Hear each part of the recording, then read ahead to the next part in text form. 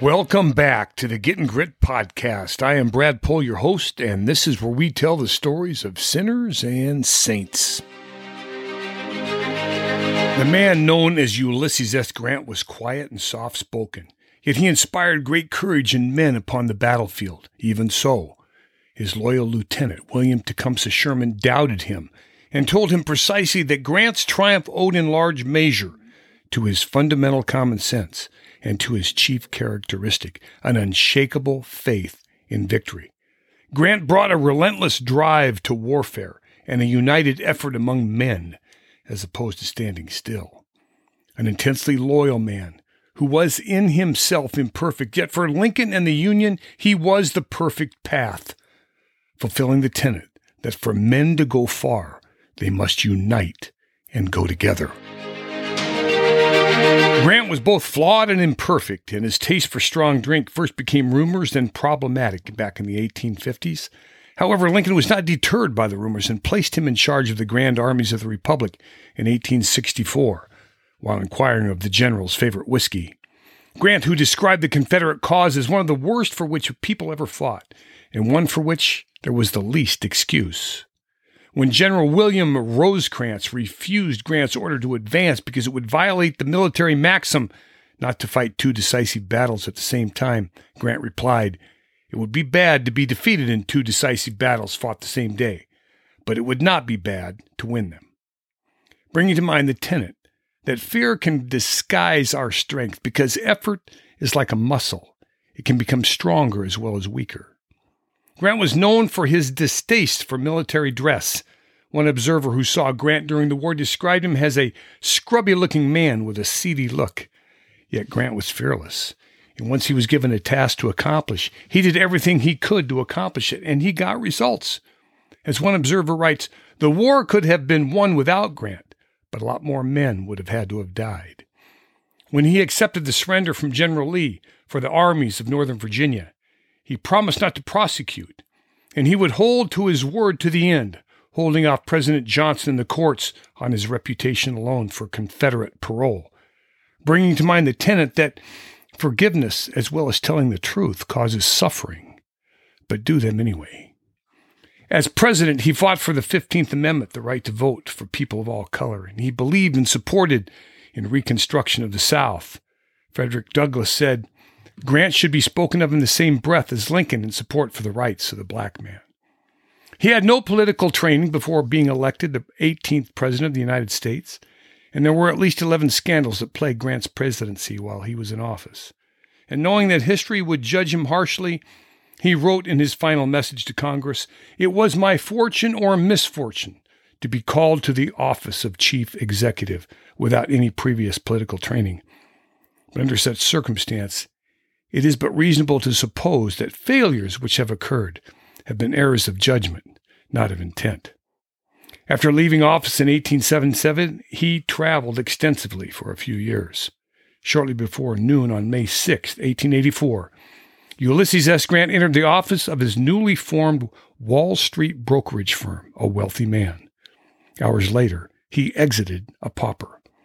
Thanks to the unscrupulous partner, Ferdinand Ward, Grant's investment firm had instantly collapsed, wiping out his entire life savings. In fact, Grant had all of $80 to his name. And soon thereafter, he learned he had incurable throat and tongue cancer.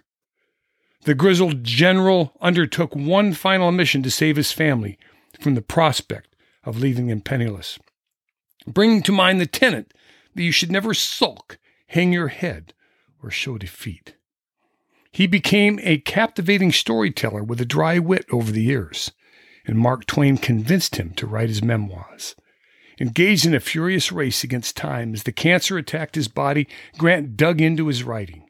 He had the amazing ability to marshal all of his energy in the pursuit of a single goal. He penned his manuscript until his hands grew too feeble, forcing him to employ a stenographer. Even speaking became laborious as his condition deteriorated. With excruciating pain accompanying every swallow, his body withered by the day. The voice that once commanded armies could barely muster a whisper. Grant's doctors gave him morphine, only sparingly, in order to keep his mind clear. They swabbed his throat with cocaine to provide pain relief, and injected him with brandy during the worst of his coughing fits. Mark Twain pre-sold 100,000 copies of the autobiography, Personal Memoirs of Ulysses S. Grant, and he would triple that after printing. Like in a battle, that was the moment Grant knew the tide had turned.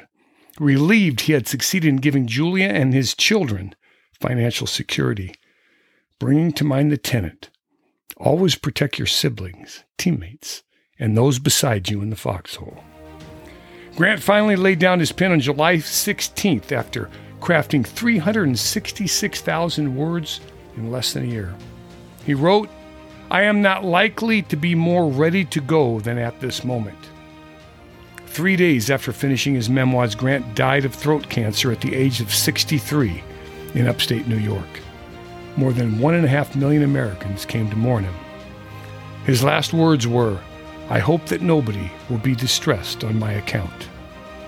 Grant's tomb rests in New York City. Author Anthony Esolen writes, "To say that if I wander across the battlefield at Gettysburg, I may pause at a memorial to see this or that army from the north or south and say, 'These men offered their lives here.' Or I may climb the rise upon which Pickett's men sacrificed themselves in their desperate charge. And such memorials and such thoughts are cultural, properly speaking. We ought to have more of them, not fewer, and everywhere, not only in places thick with the traffic of tourists. Yet our millennial amnesia, which is nothing less than the desire to erase the concept of our home, our country, our land, wants to obliterate them. We once yearned for this America. Like the fabled Ulysses yearned for Ithaca, like a man yearns for heaven, we had grit. We should be more in awe of the burden a man carries than being judgmental about the burden itself, writes Father Boyle. If we are not, then we betray the tenets of man's nobility, that imperfect men can change their path, turn around, and find God's mercy, despite a war going on around them. But the Lord called to the man and said to him, 'Where are you?'